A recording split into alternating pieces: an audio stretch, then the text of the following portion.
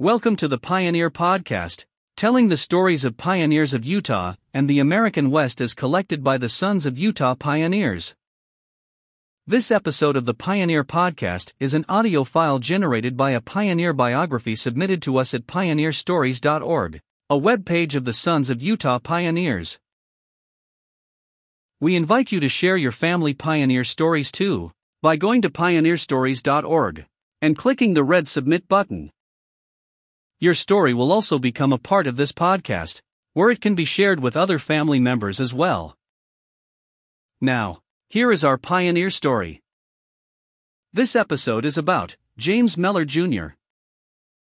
At the age of 8, with his entire family, father, James MELLOR Sr., 37, mother, Marion Payne, 36, sister, Louise, 15, sister, Elizabeth, 14, sister, Mary N., 10, brother, William C., 5, and the twins, Emma N.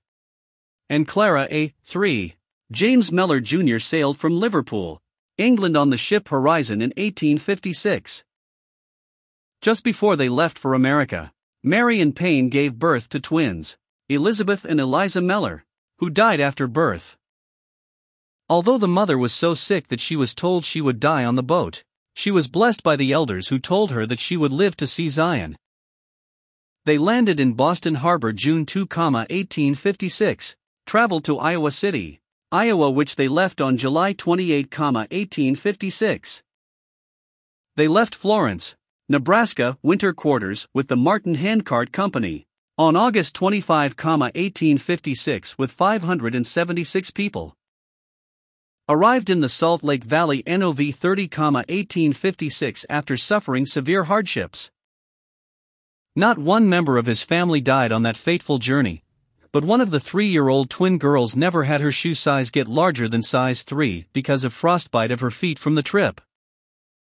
While with the Martin Handcart Company, Marion Payne, James MELLOR Sr.'s wife, decided to lighten their load by selling some of her children's clothes in Iowa, which was 2 miles away. She knew that the company would go on without her, but she felt that she could catch up quickly because she would be traveling light. She left early in the morning with her oldest daughter, Louisa, age 16. When they reached the town, they found that no one in town wanted to buy the clothes, so they decided to go door to door. By the time they had sold the clothes, it was noontime. They left quickly and attempted to catch up with the company. Mary, however, was so hungry and faint that she finally told Louisa to go on without her. Louisa would have none of that. She instead walked ahead a short distance, kneeled down, and poured out her heart to the Lord to help them.